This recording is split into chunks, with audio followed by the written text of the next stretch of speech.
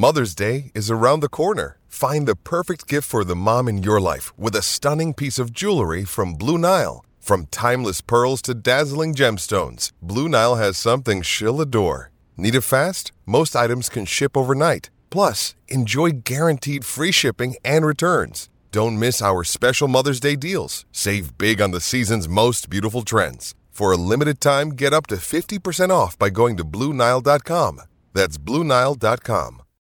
Think you know the Brooks Ghost? Think again. Introducing the all-new, better-than-ever Ghost 16. Now with nitrogen-infused cushioning for lightweight, supreme softness that feels good every step, every street, every single day. So go ahead, take your daily joyride in the all-new nitrogen-infused Ghost 16. It'll turn your everyday miles into everyday endorphins. Let's run there. Head to brooksrunning.com to learn more. When you need mealtime inspiration, it's worth shopping Kroger, where you'll find over 30,000 mouth-watering choices that excite your inner foodie. And no matter what tasty choice you make, you'll enjoy our everyday low prices, plus extra ways to save, like digital coupons worth over $600 each week. You can also save up to $1 off per gallon at the pump with fuel points. More savings and more inspiring flavors make shopping Kroger worth it every time. Kroger, fresh for everyone. Fuel restrictions apply. Another day is here, and you're ready for it. What to wear? Check. Breakfast, lunch, and dinner? Check. Planning for what's next and how to save for it? That's where Bank of America can help. For your financial to-dos, Bank of America has experts ready to help get you closer to your goals. Get started at one of our local financial centers or 24/7 in our mobile banking app. Find a location near you at bankofamerica.com/talktous. What would you like the power to do? Mobile banking requires downloading the app and is only available for select devices. Message and data rates may apply. Bank of America N.A., member FDIC.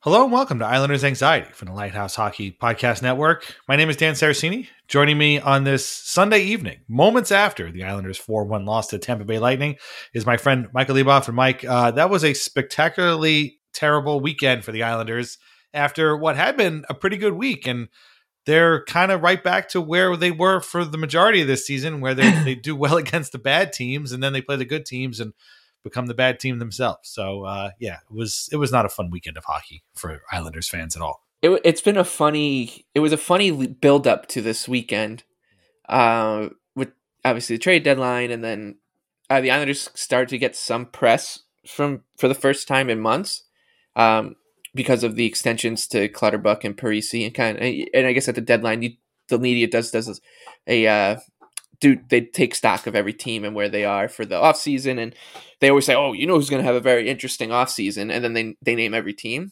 But the Islanders have been one of those teams kind of up the jump, and even like on Sirius Radio, I've heard Martin Biron, like I turned the car on and he was talking about the Islanders offseason, and I'm just surprised that, and you know, you and I do rag on people for not paying attention or getting into the weeds with the Islanders as much as they do maybe with other bigger teams, but I do kind of give credit to a bunch of people, I think, who have kind of noted that the actual strategy that the Islanders are sticking to, which is this season is an outlier. You could go down the list of the biblical stuff that happened to them, and they're just going to run it back with this core, and it's almost like a logical move. I'm shocked that the Islanders haven't been panned this whole week for what they did at the deadline or didn't do.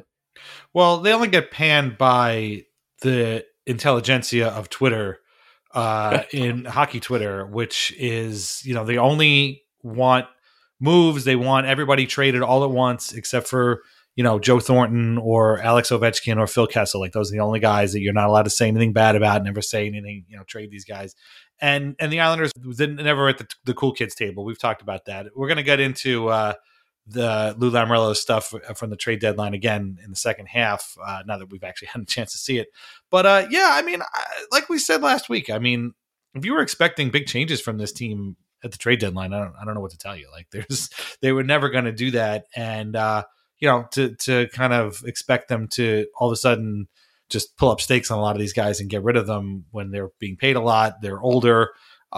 That just wasn't realistic. And it's nice, I guess, that people are kind of coming around to see that. We were just watching the game on TNT, and I was kind of pleasantly surprised too at how They seem to be kind of, understanding of the Islanders. Tocchet, seemed to have some nice things to say. And Anson Carter, who's been covering for Butch Goring on the MSG broadcast last couple of days, I guess he's now seen the Islanders up close and gotten a chance to talk with them and kind of likes what he's seen.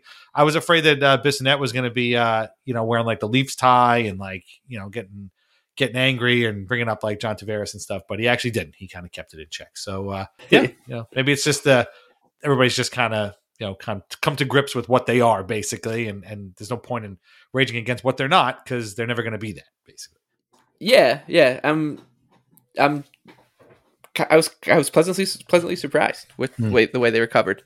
Yeah. I think maybe for the first time in a couple seasons now, since the first Barry Trotz season, I would say a panel of national guys. I know Anson Carter's with the team a lot, but like you said, I've got really very little time for Paul Bissonnette, but I was expecting the same thing, that he was gonna, just do one of his shticky kind of things about how they're old. Oh, he's wearing a funny hat. Oh, but he, he did it. And it. Now it's kind of gonna be interesting. I think how they're handled. I think I'm really interested from the betting perspective too. Yeah. When this season ends, as soon as the Stanley Cup is awarded, bookmakers will put out odds for the next year, and it's low limit, so it's not like it's gonna be anything crazy, and it's more like just for like content fodder for sites just like Action Network and such to be like, the Colorado Avalanche are the favorite again next year, whatever. But I mean. The Islanders will obviously be longer odds than what they were going into this season when they were expected to be a contender. But if they're much longer, I would expect them to be pretty popular pick again among people who pay attention to this stuff and are going to buy low on a team that is going to remain relatively unchanged and could be upgraded and has to be upgraded. Yeah, I was going to say, I think it depends on the upgrades that they make over the offseason. But yeah, that's funny because that almost might be a benefit for the Islanders to come in with much lower expectations and if people can win money off of it, so much the better. But yeah, the big problem they've had, unfortunately, this season is beating the good teams, and we saw that on full display. Unfortunately, over the course of the weekend, they lost 6-3 to the Bruins on Saturday. The game wasn't really competitive. They might have been on the same kind of even playing field a little bit in the first period, a little bit, but Craig Smith scored 4 minutes in, and from that point, of course, Craig Smith had to score against the Islanders, and the Islanders played better. I know he's a favorite of yours, so that's why I watch him. He's just never doesn't score against the Islanders. Yeah, it's unbelievable. It's crazy. He's the new Brad Malone, who also never not scored against the Islanders. But from that point on, they played pretty well. They thought they were going to get it back. Kyle Palmieri had maybe the worst weekend of any Islander in that he had a goal called back in that game because he played it with a high stick. And then in the Tampa Bay game, he was offsides in what we thought was the game-tying goal with seconds to go in the second period. We'll get there in a second. But it was 2-0 Bruins, and then Brock Nelson scored his 30th goal with 11 seconds to go. And you thought, oh, okay, well, 2-1 down, not that bad. Maybe, they can salvage this and come out again strong. They had played strong a little bit in the first period. That didn't happen that way. 2 goals early, Pasternak and Marchand. Lee scored again, the second hottest Islander. He's got 11 goals in 11 games, or did before Sunday. And then the Bruins scored twice more. Haula scores, and then DeBrusk sort of floats one over Varlamov's shoulder. And that was pretty much it. Zach Parise scored on the power play in the third period, and that was it. Semyon Varlamov was great. He made 38 saves in a game where they lost 6-3. I mean, can't ask more than that. He did his part, and unfortunately, nobody else really did. And so that made me very worried about Sunday's game because I was like, oh, great, I have to watch this now. And so I was working on a project in the basement while I had it on the iPad, which is very unusual for me. And they didn't play that poorly. Like I thought they sort of played okay, at least through 2 periods. It was 2-1 going into the third period. Again, we thought Pajot had scored to tie it up in the end of the second, but turned out Palmieri was offsides. The first period, the Islanders I thought were very, very well and played very well. In fact, John Cooper was interviewed by Darren Pang, and he was like, I thought we were playing well until that first TV timeout, and all of a sudden it's been all Islanders. So, they showed up. Like they was a pretty even game, but the Lightning just do what they do, and they found ways to get on rebounds. Nobody was covering them. I guess it's the way they found. And before you know it, in the blink of an eye, a 2-1 game becomes a 4-1 game, and that's how it ended. And that was it. So, I mean, the Islanders played well. They did as well as they could, but they lost. And that has been the theme of this season, is just coming up short in big moments, which had been a theme for Barry Trotz going back 3 years, was coming up big in big moments. This Islanders team has not, and guys are getting free in front of the net, getting the rebounds, keeping play alive in their zone, and it's just, it's very, very indicative of how this season has gone. Some parts are okay, but ultimately they just come up short, and that hasn't been the case over the last 3 years, but it has most definitely been the case this season, unfortunately. Yeah, it was a funny kind of juxtaposition too, with the Bruins and Lightning being the teams that they played last year, and I think the Lightning game. Yeah, if I'm a playoff team right now, Bruins, Lightning, I want to play the Islanders like every night because they're a good team that's not going to be in the playoffs, but they play a style that you're going to see in the playoffs a lot. So it's almost like good warm up, friendly for playoff hockey that those teams will be playing, and we'll need them to be playing it well because of who they'll be playing against come springtime. And that the Bruins right now, by the way, are just they're firing on all cylinders, and it's it just tells you how long an NHL season truly is. Like an 82 game season, the Bruins have had, they were sluggish out of the gates. Then they had the Tuukka Rask thing. They had the COVID issues as well, and now I think they're like 18-2-1 since New Year's Day or some or February 1st or something like that. And it really does show you that the Islanders, had they found a way to put together one of their streaks earlier in the season, like they would have been within shouting distance of the Capitals, which is a little disappointing, but because they do happen over it's weird. Like you don't pay attention to a team like Boston, and then because there was really no reason to, they were a shoo-in to make the playoffs, and it looked like they were going to make the first wild card. Like they were just pigeonholed into it, and then all of a sudden you check back in on them 6 weeks later, and they're have a very outside chance of winning that division, and they're in the driver's seat for home ice advantage, or close, or at least on neck and neck with Toronto and Tampa Bay.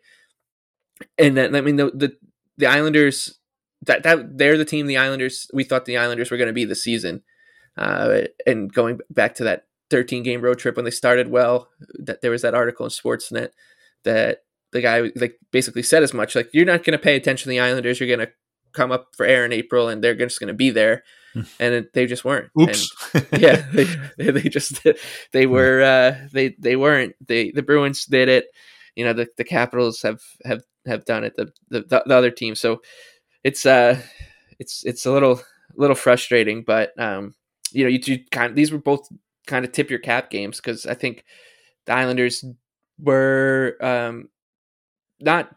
The Bruins game was a little bit of a mess, but like, they were still full value, I thought, in Tampa, and they got beat against Tampa, and they got beat. So, not much you can say else. Otherwise, not much more you can say about those results, and it's not like the results really mattered. Right. There's some things that are a little irksome. Like I would. When is Oliver? I would really like Oliver Wahlstrom to find his form before the season ends. Yeah. Because going back to my point about an NHL season being incredibly long, if you were to said in October, November, name the untouchable Islanders, Wahlstrom would be near the top of the list. And now when Lou Lamoriello, which we'll talk about later, is talking about hockey trades, like, he's one that might make sense. Like it's just, that's how much can change in this marathon. Yeah. We'll get to Wahlstrom in a second. Two quick notes about the Lightning game. Brock Nelson scored again in that game. He actually gave the Islanders a 1-0 lead. 31st goal. He's into career high territory now, and he's been fantastic throughout this whole thing. And every time he scores, I think about one of the worst things I've ever written, which is back in 2018 when Barry Trotz took over. I was like, who's going to be the second line center? It's going to be Brock Nelson. God help us all. And he ended up being pretty darn good over the last little while. And not that I'll ever get a chance, but I almost kind of want to apologize to him for writing that 3 years ago. I had a whole joke set up about how the idiot who wrote that and then blah, blah, blah, the idiot was me. But, he's played really, really well. And he's just finding, okay, fine. He's got a 22% shooting percentage right now, but who the hell cares? Like he's not, it's not just luck. Like he's finding open spots. He's making it happen. He's playing very confident hockey right now, which is great. The other thing is, Ilya Sorokin came out of that game mysteriously to start the third period. They have announced now that it's an upper body issue. They're going to reevaluate him before going to Columbus this week. If he is out for any length of time, the season is done. Not that it's not already done, but it's most definitely very much done. One of the main reasons to tune in is now gone, right? Like this guy's been great. And that was something I was going to say about the Lightning game before. While I was watching, like, we'll definitely make sure to note that Sorokin is still playing well, and that him and Varlamov both actually are in good form right now, and are kind of lending credence to the Islanders sticking with the two goalies, the two 1A goalies, because it just makes you that much harder to beat. Then he got hurt, and you just, with the way the season has gone, I just was like, what happened to him? Is like, it could be a million different things. Right. Well, and it's one of those situations where you don't want to see him get hurt, but you don't want to see him playing hurt either. Like if it's anything, if it's a hangnail, just take the game off. Like seriously, just don't, there's no reason to chance anything basically. Yeah, he was really good. I mean, his first save, I think, was that Kucherov, or at least early in the game it was, and great glove save. And he's looked every bit the Ilya Sorokin, like the dominant Ilya Sorokin that we saw early in the year of the past 6 weeks or so. He's maybe the number one reason for to be excited about this team's chances next season. So yeah, when they said he wasn't coming back, I was, God damn it, if this is something like bad, where everything is just gonna crumble. Well, I think it's the first time he's been hurt since he's been with the Islanders too. Yeah. I mean, they said upper body. He took a couple of pucks in the mask, so I wonder if it was some sort of precautionary concussion protocol thing. Mm-hmm. I don't know. I'm just saying, like, I don't, they did say upper body. So with goalies, it's always the lower body that you worry about, the groin, the hip, that kind of thing. This was upper body, so I don't know what that means particularly for goalie, but we'll have to wait and see for the rest of this week. The other thing making this weekend incredibly annoying is the fact that the two previous games the Islanders played this week were pretty damn good. They shut out the Ottawa Senators on Tuesday, 3-0. Varlamov was fantastic in that. It was his first shutout of the season. So you talk about him being in good form right now. There's no better evidence than that. It was really good. Again, Lee, Nelson, Mayfield scored a really, really nice goal in that. Parisi hit the empty net. So it was a great game all around.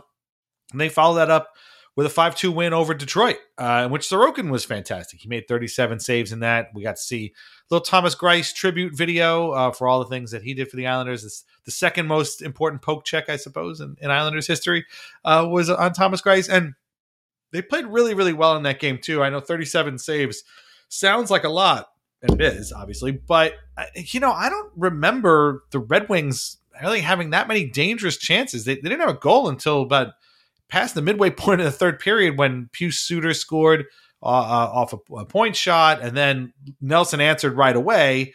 And then Sam Gagner, who, if you knew Sam Gagner was still playing in the NHL and was on the Red Wings, you're a better fan than I am. He scored really late from a circle.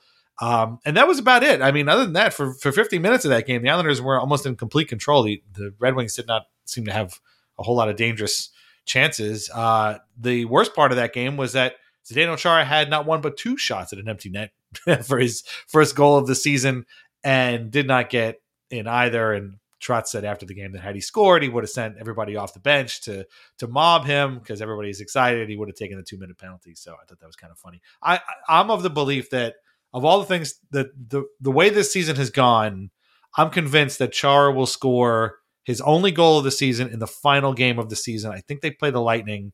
I'm going to go ahead and say that he scores in that game, and that'll be it. And we'll just, as we tell the story years down the road about Chara's return to the Islanders, we're going to be, and then he gets one goal, and it's in the final game of the season, or something like that. So it was a good week for the Islanders until they played the Bruins on Saturday, and it all of a sudden wasn't a good week. So, but I mean, that's how it's gone all season. Like they're better than these teams. They're better than the Senators. They're better than the Red Wings, who, for a little while were ahead of them in the standings. I think they're better than the Blue Jackets, who they're going to play twice this upcoming week. Will they win both games? I mean, I doubt it. It's a 2-game series. I expect the Blue Jackets to get a win or at least a couple of points here, but like they're better than these teams. It's unfortunate though that when they play the good teams, they are not equally on equal footing with those teams. And again, that's going to be on Lou Lamoriello to figure out how to get back there. You're talking about Nelson a little bit too, and when I was talking about the national media, he's finally getting right his due as well, which is nice to hear. And people are talking about him the way we see his game, which is like he's actually a great center. He does everything well, and his shot is obviously terrific and has shown it. And then him and Anders Lee have clicked in a weird way that I just don't remember them ever playing together before for an extended period of time before this season.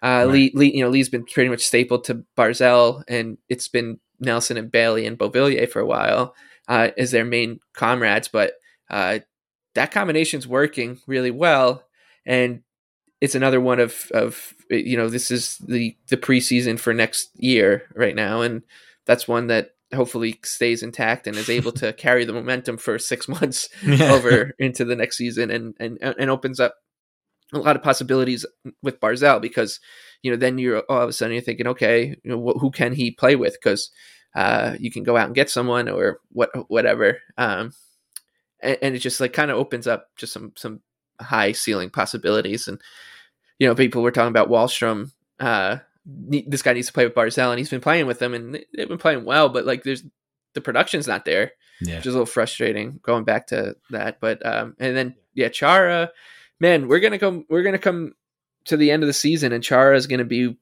one of 7 Islanders who's probably like within the top 7 of games played this season.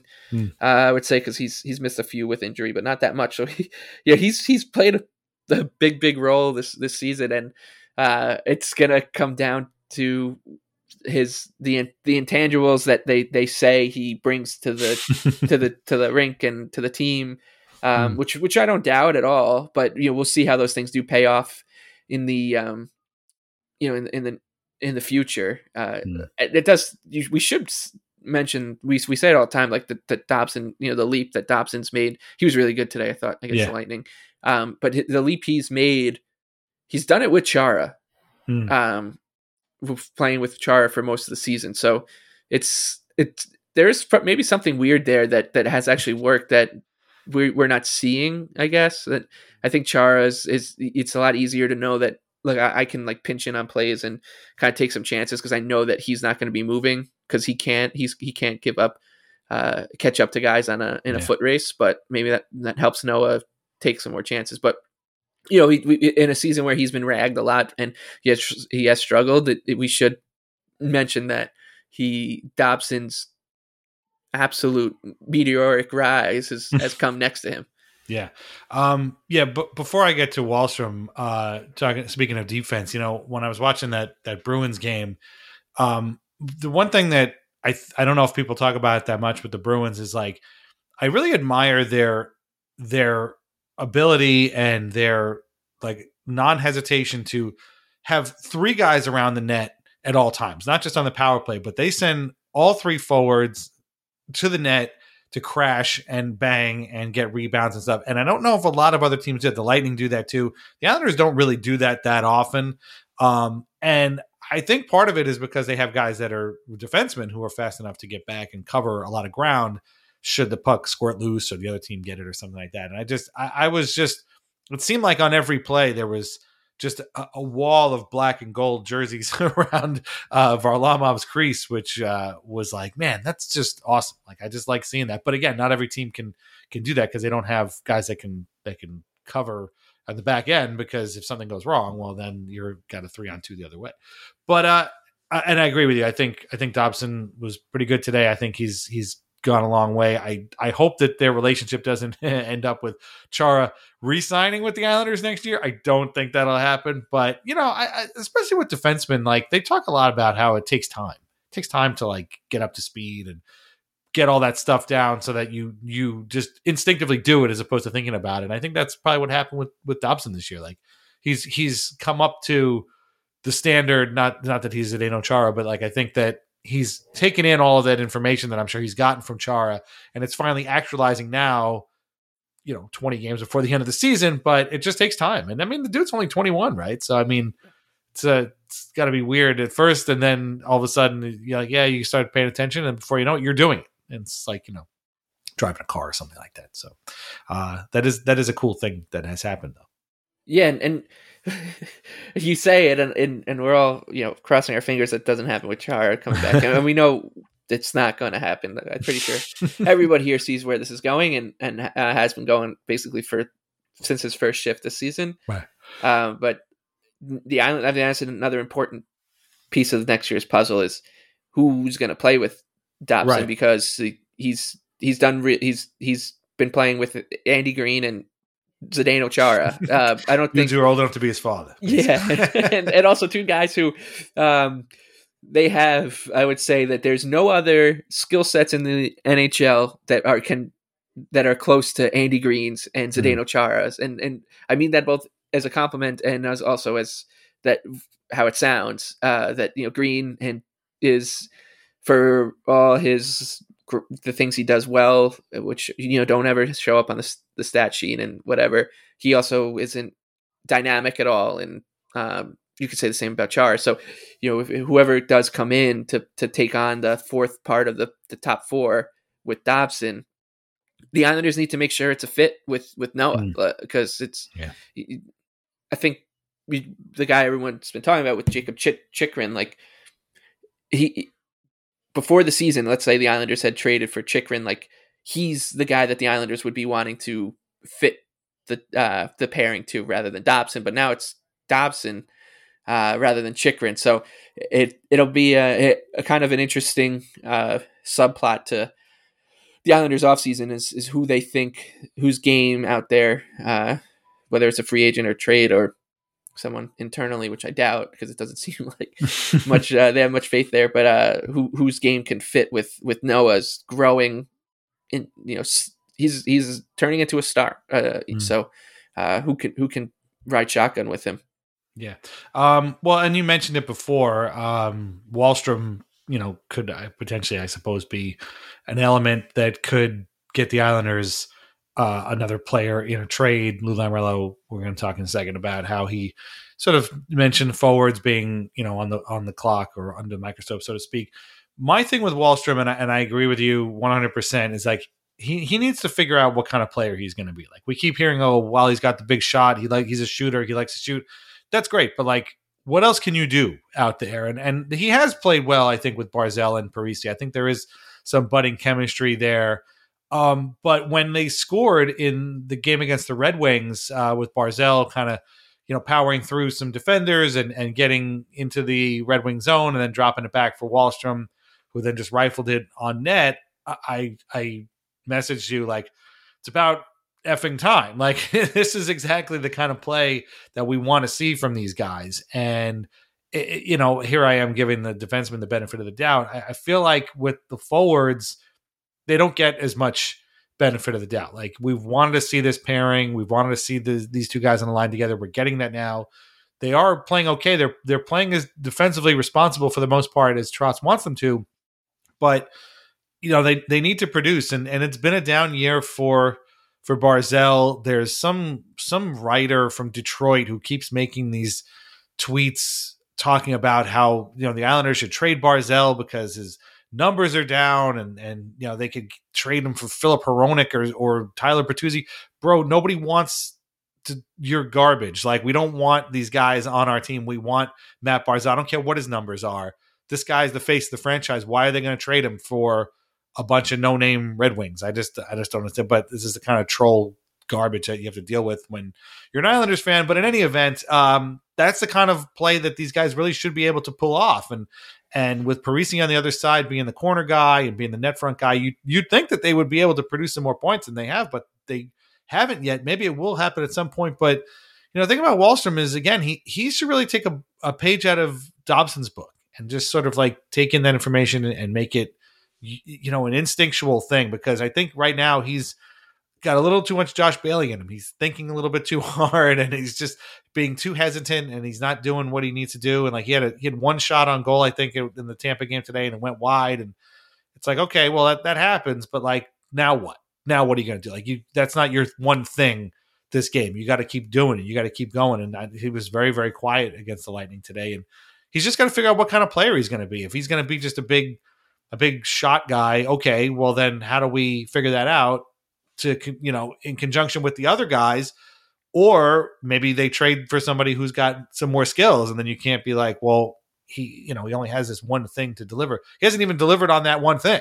He was, like you said, he was leading the team in goals for about a month and a half this season, and since then he's kind of sort of receded into the background a little bit. So I mean, I'm not too worried about him. Again, he's a very young guy.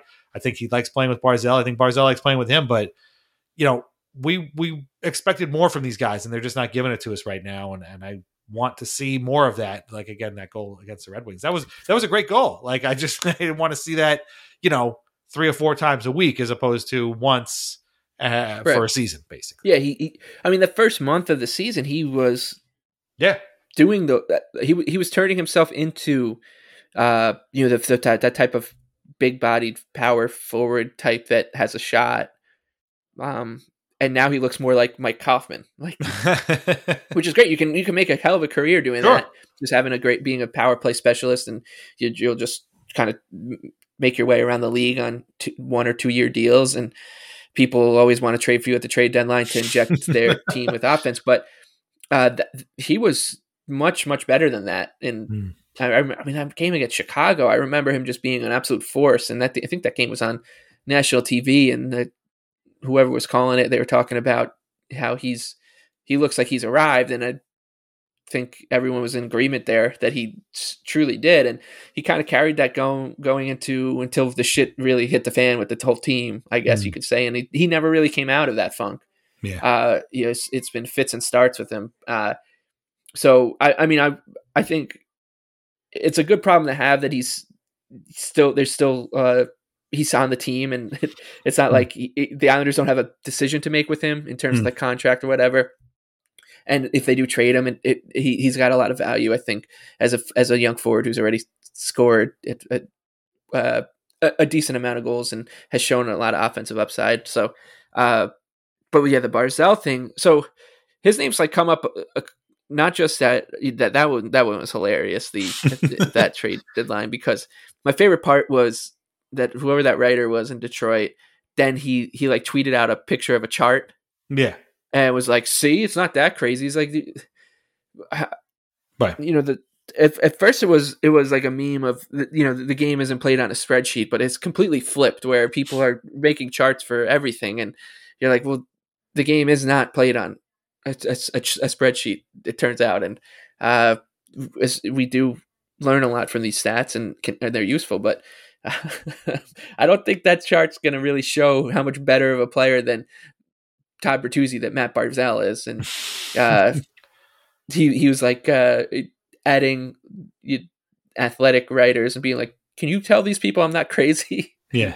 No, that was a bad one, man. But but Elliot Friedman had mentioned, this one kind of scared me, because on 32 Thoughts they were talking about the Islanders trade deadline inactivity, and that the only reason that Barzal would be available is if they don't think that they can re-sign him, which I don't think is going to be the case, and I think it's a very, very big long shot. But because of what happened with Tavares, and because of where the Islanders were for most of my life, it does just send a shiver up your spine when you hear something like that with any star player.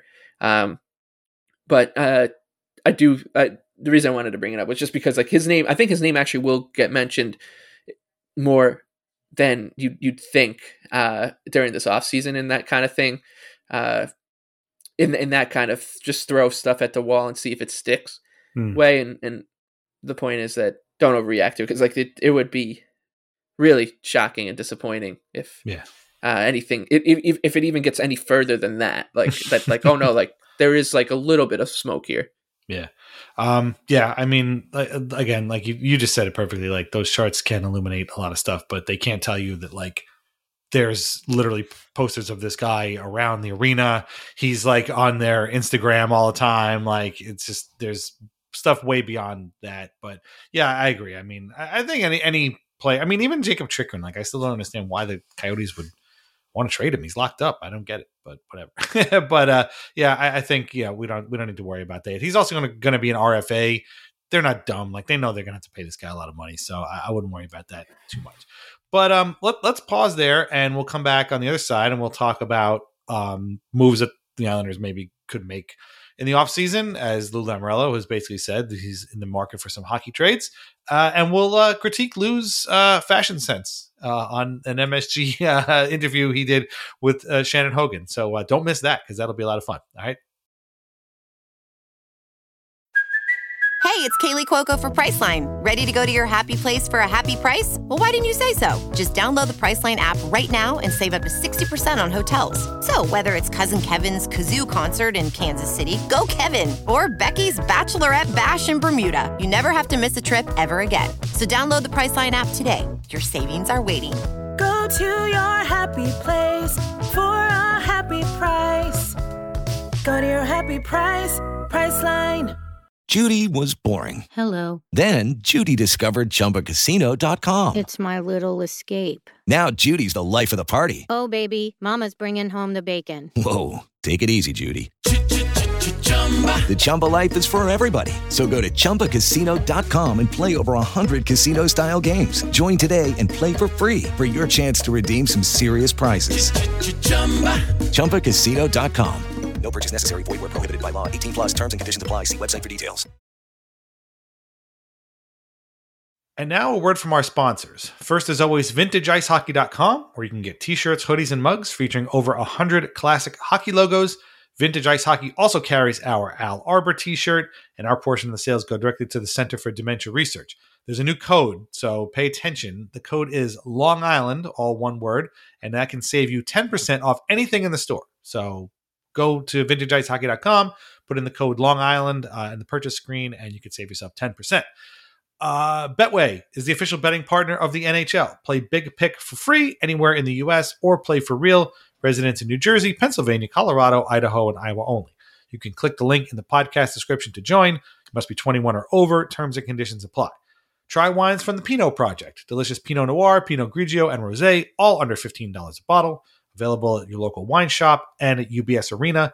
Please play and drink responsibly.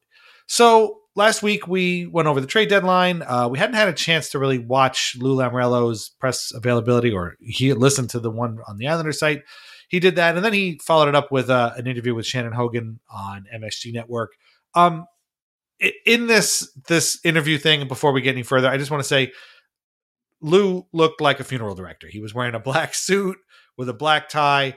I don't know who makes the decisions on this. It's probably Lou. I'm sure his wife has some input as well. Maybe it's the Islanders, PR staff. Could somebody please, and I'm asking very respectfully, could you please gently and kindly and respectfully tell Lou that he really should avoid the black suit, black tie combo, because he ends up looking like a funeral director. And please don't sit near any flowers, because that's the other thing too. Like, you got the black suit on and you're sitting with the flowers there. Like, dude, it looks like you're at a funeral here. And I didn't mean to. I'm not. He's an 80-year-old man. I get it. I'm just saying, it's 2022. Like, we don't need to wear black suit, black tie. There's a lot of other tie options out there for you. So please, I'm not asking him to come out like RuPaul in like a bright yellow, suit with like a puffy bow tie or anything. Don't do that. I'm just saying, don't wear black tie and black suit. Anyway, I'd have to get that off my chest. The substance of what he said in both of these availabilities is interesting. And, Lou, we've talked about this a million times. Like, Lou doesn't say a lot, but what he says kind of matters. And the big takeaway from this was that he's going to investigate trades, and they're going to be hockey trades, and he's looking primarily at forwards. Now, he basically said that the team's strength is in goal. That's why he didn't want to trade Semyon Varlamov, because you take part of that strength away. And yeah, maybe you get a forward, but like you might be creating a hole where once you had a strength. I would also amend that to say that one of the Islanders' strengths is down the middle. They have 4 good centers, Barzal, Nelson, Pajot, and Cizikas. That's pretty darn good. So I can't imagine any of those guys really moving. They're all locked up for a long time. Or Barzal's case, he will be locked up for a long time. And again, on defense, you've got 3 guys right up front that are all really good. Pelech, Pulock, and Dobson. Mayfield is also pretty good. There was some trade chatter about him, but that's mainly because he's not really making all that much. He's due for a big contract next year, so that might play into Lou's thoughts. But to me, that he's talking about wingers, and he's talking about guys that need to step up. I can't imagine Kyle Palmieri gets moved with what he's making now. That unfortunately leaves Anthony Beauvillier. It leaves Josh Bailey. It leaves Kiefer Bellows for what it's worth. It leaves Wahlstrom. Again, Parisi's already re-signed. I don't know what they can get for that, but that's kind of where we're at right now. And I don't know. It's really, really interesting. But one thing that Lou also said, I found really, and this might just be kind of PR speak. I get it. He's a GM, but like, he was like, just because we stood pat doesn't mean that we're satisfied. Like, this has been a very unsatisfying season. A lot of guys haven't done what we expected them to do. And you get the sense that he really hates the word stand pat. And he definitely hates the phrases buyers and sellers, because he talked about that. and I get why. Like, it reduces this, you're selling, you're just basically, it reduces these guys to products, which is not great. And if you're buying, you're not really buying anything. Like, you're trading some sort of capital for guys that you hope can help you in the playoffs. So, I mean, again, that might be a lot of marketing speak, but at the end of the day, I thought what he said was interesting. Again, he didn't say much, but I thought what he said was pretty interesting. And, if they go into the season next year without having made any trades over the summer and it's the same crew, I think people will have a legitimate beef. I mean, obviously they have to make some upgrades. They're going to have to sign some dudes, particularly on defense, but like, we're all now on trade watch basically. And that might happen during the draft. But that's his path now. And I'm really interested to see who goes and who comes back, because I don't know who could go. Like, it's a very short list, right? Unless something comes out of nowhere, in which case, we'll all be in shock. We'll all be like, "Oh, what are we gonna do now?" But that, to me, I get when he says that about Varlamov. I got it. Like, I was like, yeah, you're right. Why would you want to do that? Because they ain't taking Peter Mrazek back. Like, let's just be honest. If they're going to trade him to the Leafs, they're going to want to give Mrazek back. We don't want Mrazek, because then your strength becomes not a strength.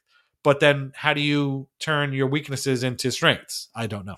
So that's why he's the GM, I guess. Yeah, I think that the key thing is what you said. It's there really seems to be a short list here of movable players. Assets. Yeah. Yeah, and I mean, this kind of goes back to what we talk about all the time with this team is that the Islanders have been together for so long, this group, and you don't want any of them to go, and then you realize that to get better, someone probably has to, and right. It becomes a different.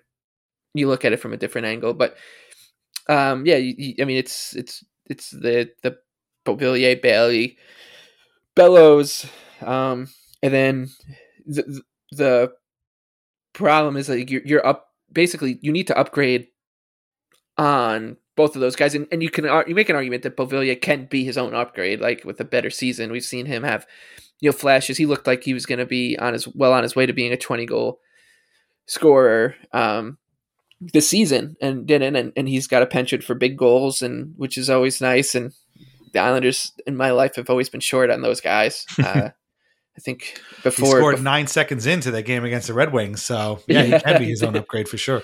And then I remember when him and Everly too. I think was very clutch.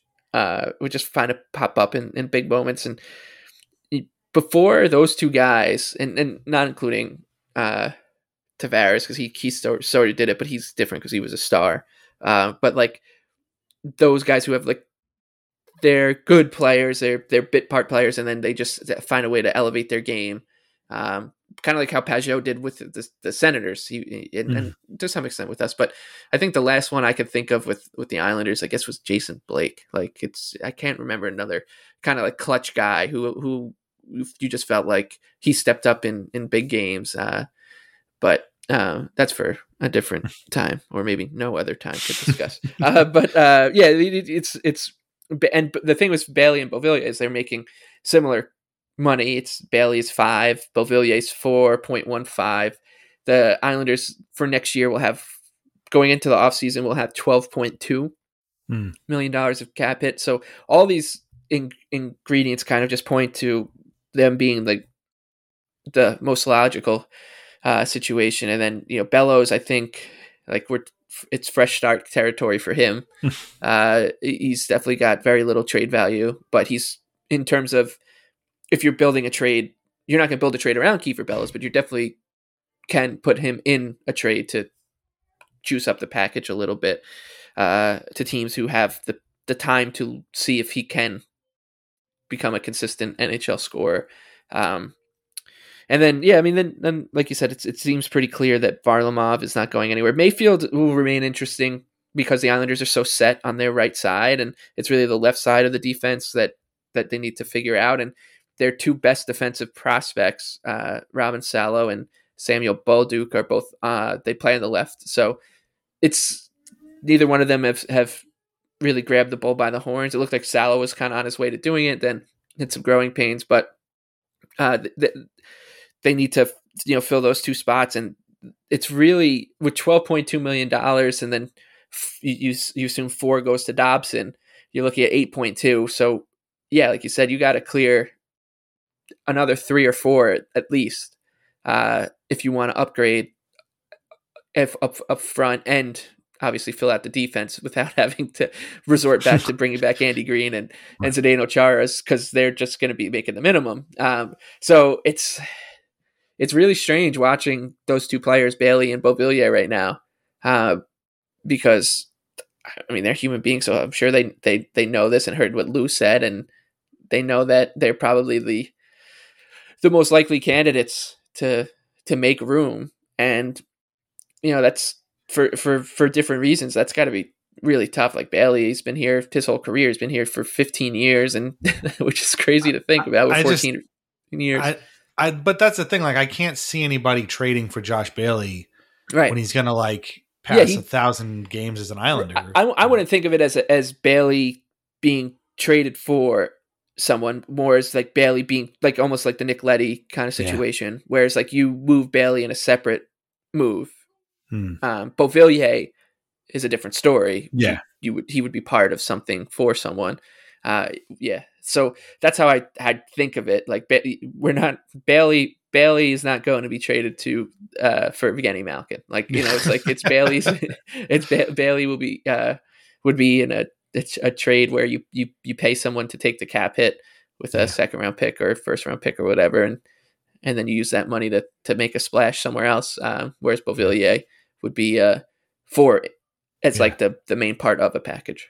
Yeah, and actually, now that you think about it, now that you've said it with Mayfield, I wonder if he gets traded for like another defenseman, very similar to himself, only playing on the other side of that kind of thing.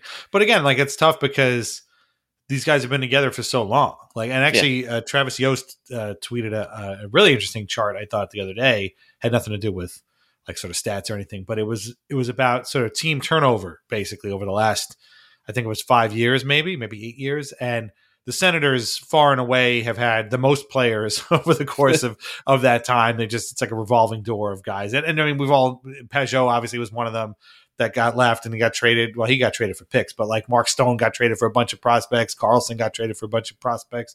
All that, Matt Duchene came and went. Like, do you remember, does anybody else remember the Matt Duchene Senators era? No? Well, yeah, because it just kind of happened. And Kyle Turris had to ship out, so you could almost name them. And on the other end of the spectrum, right next to the Kraken, who of course don't have that much, history to draw from, were the Islanders. Like, they have had the least amount of turnover over the course of that chart. I guess it was 5 or 8 years. And again, this shouldn't be a surprise to anybody. Like, we've seen all these guys. This is again why it's annoying when people are like, I don't know any of these people on the Islanders. Well, then you just haven't been paying attention. Like, these guys, they haven't changed. It's the same guys.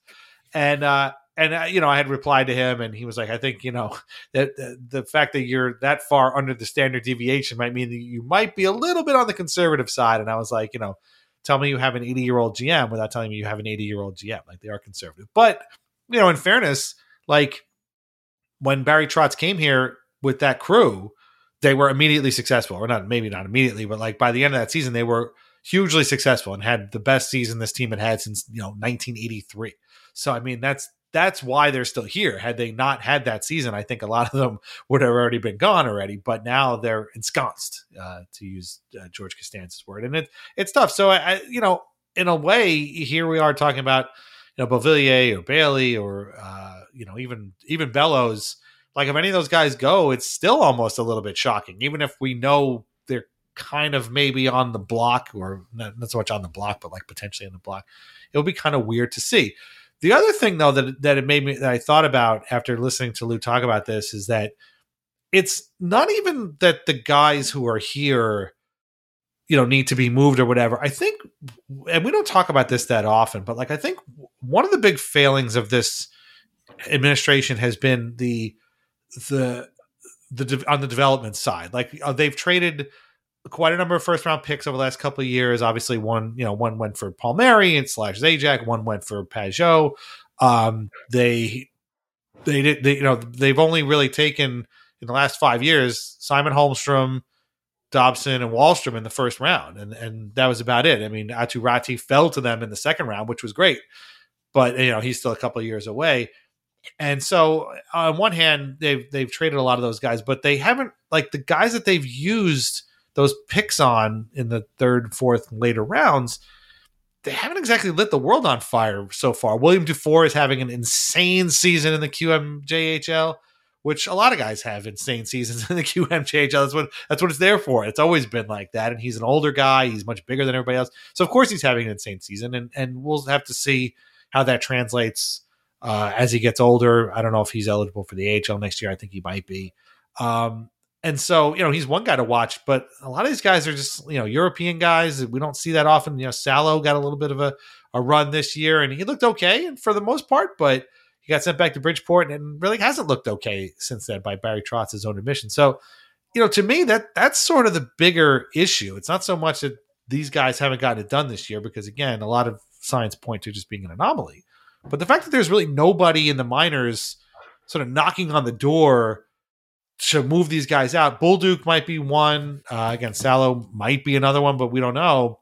That's about it. I mean, Holmstrom seemed to kind of come on a little bit this year, but he's still a long way away, and who knows what he's going to be. And so they don't have those guys sort of pushing the other guys out. So you could trade a Beauvillier, recoup some picks, or maybe get a different player that you don't have, and then you could replace him with somebody coming up from the AHL. That's not going to happen. And that kind of creates this cycle of like, well, who are we going to move? Well, I don't know. I mean, then what happens? Well, I don't know. Like, I just don't know, because it's really, in Bridgeport, they're kind of on the verge of a playoff spot, which is kind of nice to know. But I mean, who is coming up? Oh, by the way, I just found out this week, Michael Dal Cole is actually playing for the Bridgeport Soundtackers. I did not know that. He's been playing there this whole time. So he's been right under our nose. Michael, we're glad you're okay, and we're glad you're playing for Bridgeport. Yeah, can't wait to see you next year back in your same role, whatever role, But that's exactly the point. Like, is he, though? Like, I don't even know. Like, what is he? We don't even know. How is he going to help this team right now? I have no idea. And that's part of the problem. Yeah, and I think, which this is what you kind of get for doing for doing what the Islanders did, which was just right getting as many kicks at the can as possible, and like, it's the season sucks, but it could turn into a little blessing in disguise in the long run, that they do have an opportunity to replenish their cupboard a little bit, because they have a first round pick, they had a second round pick, they have a third round pick. I think then like 2 more in the later round. So it feels like as much as they've had since their best draft setup that they've had since Trotz's first year, or Lamoriello's first year, which is when they got Dobson and Wahlstrom. So they have everything but a 4th rounder and a 7th rounder, basically. Yeah. So it's a good opportunity in that way, and that's why I wasn't as up in arms about them not getting more draft picks at the deadline. Like you didn't need to get a one-off 4th round pick for Cal Clutterbuck, right? Like it wasn't going to probably move the needle enough to make it worth it. But it's true. Like the Islanders have, like, Simon Holmstrom to me is really interesting because I feel like let's think about the Leafs for a second. You hear about Leafs prospects, and I know this is apples and oranges, chalk and cheese kind of thing, but when you compare the Islanders to the Leafs and the media coverage, but I know right the Leafs 10 best prospects, and I know where they are because they're mentioned on every podcast, they're mentioned on every, in the Athletic all the time, whatever. Like I know who they are. But meanwhile, like Simon Holmstrom was drafted in the first round, 2019. I want to say 2000. I think so. Yeah. Yeah. So he's been three years.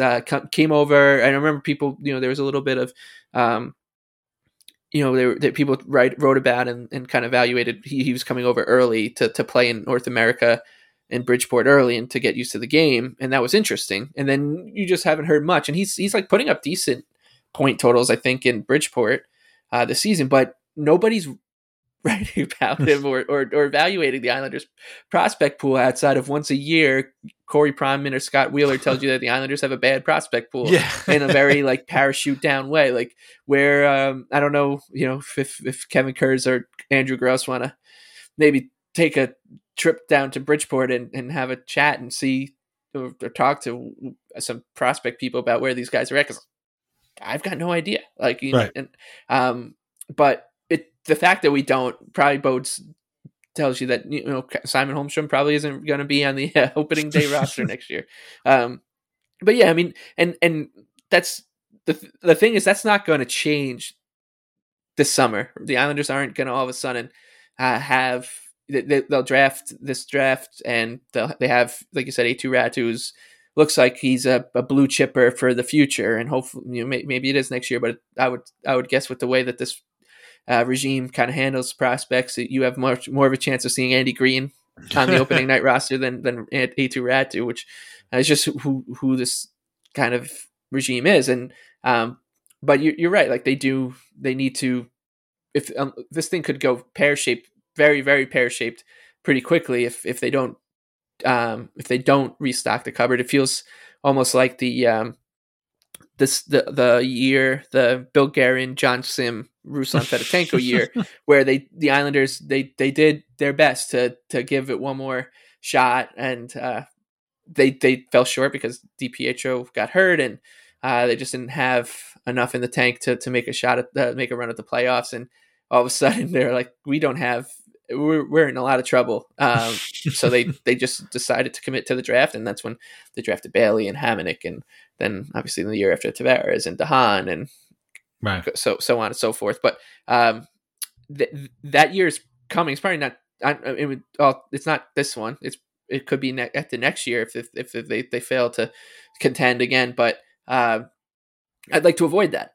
Yeah, and I think everybody would. Like you want it to be a seamless kind of thing where, like the Lightning, these guys are kind of, you just drafting well, and all of a sudden Ross Colton is here, and nobody knows who Ross Colton is except for in the middle of the playoffs, everyone finds out who he is because he's really good, and you were able to draft and develop him while still contending. So you know, those guys, they need to. You're right. Like they need to find a way to find those guys. Yeah. That's why I get a little annoyed.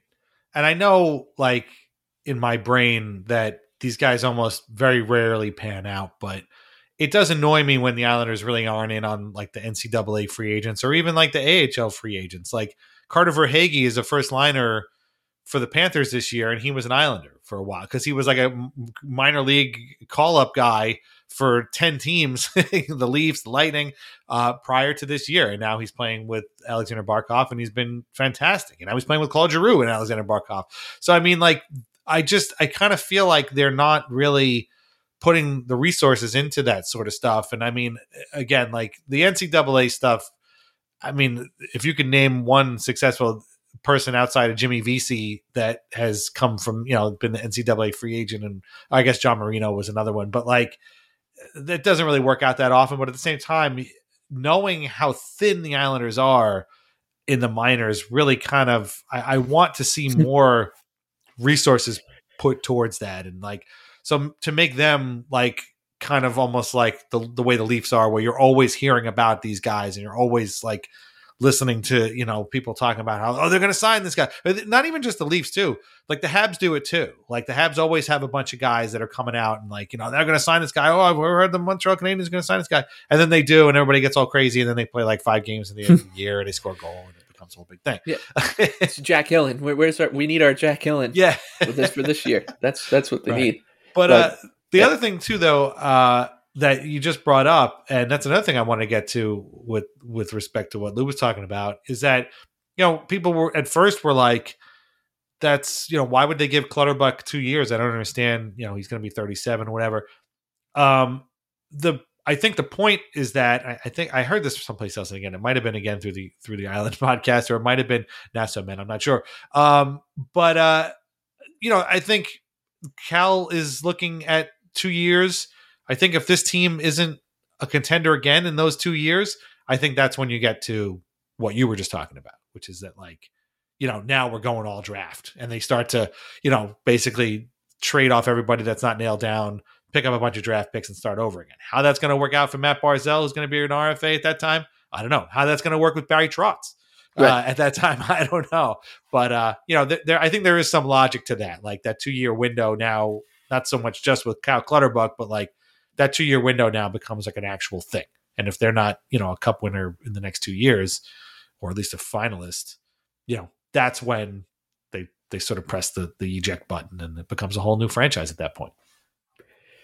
Yeah, that's why, you know, this year is kind of it.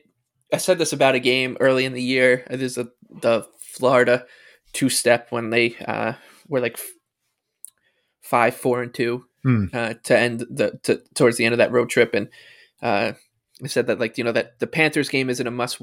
The Panthers game is only a must-win game if you don't want tomorrow's game to be a must-win, and that's kind of how the season was. Like, this isn't as much pressure as there was because their expectations were high. They were always going to get the second chance here. So, like, next season there's a lot of pressure. Like, there's a ton of pressure because of what you just said. Barzal's contract comes up. He's an RFA. We don't know. All we know is that Barry Trotz is signed to a contract for next season. That's all we've been told. And but it seems to be that he's a 5-year deal. And would he want to be part of an Islanders rebuild from the start? I don't know. I mean, you can't blame him one way or the other. Yeah. And if let's say the Flyers are a couple years ahead, or Buffalo, whatever, like, there will be jobs out there and everyone will be throwing a lot of money at him. So there's that, but like, so that's why next year there's a ton of pressure, and there's a ton of pressure on them this offseason to find a way to upgrade this team. And they're really, and that, like you said, like, it is kind of like a top to bottom upgrade that's needed. And that sounds like an overhaul, but that's not what I mean. I mean, like, they need to, like, upgrade at the top of the organization, and they need to find a way to, like, upgrade at the bottom, with their, like, organizational depth with young players and getting it right in the draft and all that. Because if they don't, you're looking at another kind of painful few years after that. And what better way to open a new building than, like, the first 5 or 6 years? Like, look what happened with Detroit, right? It's like Little Caesars. And yeah, that's true. I hadn't thought about that. Yeah, it's but the good news is, and I think this has been kind of like a dour few minutes here, but the good news is that, like, their positions of strength are truly like elite level strengths. Like, with goaltending, the right side of their defense, Pelech, Dobson, Mayfield, put that against anybody in the league, and then one of those pairs is already set with Pelech and Pulock, who have shown to be one of the best pairs in the league already. And then, like you said, down the middle, Barzal and Nelson are both number one centers at this point, especially with Brock has proven that. Then I think you can say Pajot and Cizikas would both be number 3 centers on most teams as well. So there are positions of strength, and they already have kind of their middle 6 scoring depth set with Lee, Palmieri, Parise, and Wahlstrom, Beauvillier, Bailey, whoever sticks around. Like, so it really is like that, truly at the top of the roster that needs an upgrade, and the very bottom, which needs an infusion. And it's going to be a tricky dance. But if this project is truly going to be like a successful long-term thing, which is what it's been on track for, it's that's what they need to do. Otherwise we won't be, I think me and you, probably a lot of fans thought like, wow, we're going to be like the Penguins. We're going to be good, every year, or the Lightning or the Capitals. We're just going to be, the roster turnover, it's going to be not a big deal because we'll be able to get these guys in and they'll just be able to step up to the plate and produce. And there's a big difference between being like what the Penguins have been and the Capitals have been, the Lightning have been for the last decade, the Bruins have been for the last decade, and what the other teams that have kind of had flash in the pan runs. The Panthers, for example, like remember a couple of years ago when we beat them in the playoffs, it looked like they were on the right path, and then they were off. And a few years before that, like they played the Devils in the playoffs, and it looked like, oh, they're on their way to doing something. And so there's a big difference between just like having a year or two, a blip of or 4 of years of success compared to what we've seen from these elite franchises, which we all thought we were heading towards. And it would be a little disappointing if we're not. I agree. It would be, but yeah, it is dour, but at the same time, somewhat hopeful, I think. We completely forgot to mention the dourest note of all probably is that Clutterbuck is out for the season.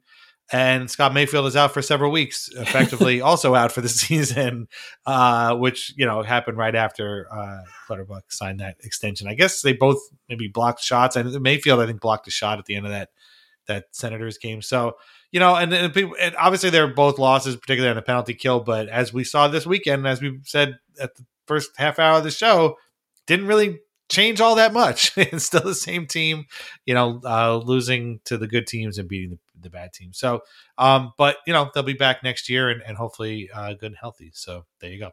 All right. Well, I guess that's about it. We covered a lot. We won't talk about Lou Lamoriello's press conference and the trade deadline next week. I promise you, whatever we end up talking about, it won't be that. We'll move on to something else. But this week is back-to-back games against the Blue Jackets on Tuesday and Thursday. And then it's, I just had this up. Hold on one second. Then it's the Rangers on Friday and the Devils on Sunday. So, that'll be a lot of fun, basically. So that Thursday, Friday is a back-to-back, and the second one's at the Garden, and then they play the Devils at 4:00 on Sunday. So there you go. Hopefully, they can. I don't even know. I don't like rooting for losses, but I don't like to watch my team lose either. So hopefully at least they play well and they do their thing as normal. So that'll be fun to watch. The last game against the Rangers, people tell me was actually very good. In the meantime, read Lighthouse Hockey every single day for most up-to-date Islanders news and discussion. If you haven't listened to our Weird Islanders episode about the great Wade Dublowitz, you definitely should. We had a great talk with our friend Joe Buono about it. It was awesome. Check it out. And we're already working on our next episode. So that'll be a lot of fun in a couple of weeks. Where can everybody find you on Twitter? The Big Lebowski with 2 E's. Follow Mike at the Big Lebowski. Read his work at the Action Network.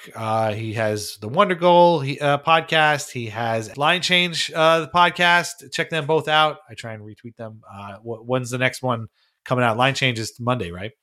It'll be we'll record it Monday night for Tuesday and Thursday. So check those out and playoffs are coming. So time to win some money. The NCAA tournament's almost over. So if you've been winning money there, you'll want to turn your attention to the NHL playoffs. And that's about it. So we'll be back next week. Maybe after the Devils game, maybe Monday. We'll see. See how things go. But should be an interesting one. All Metro games this week. So they're going to mean something regardless of the outcome. So enjoy. And we'll talk to you again later. All right. Thanks a lot. Bye-bye.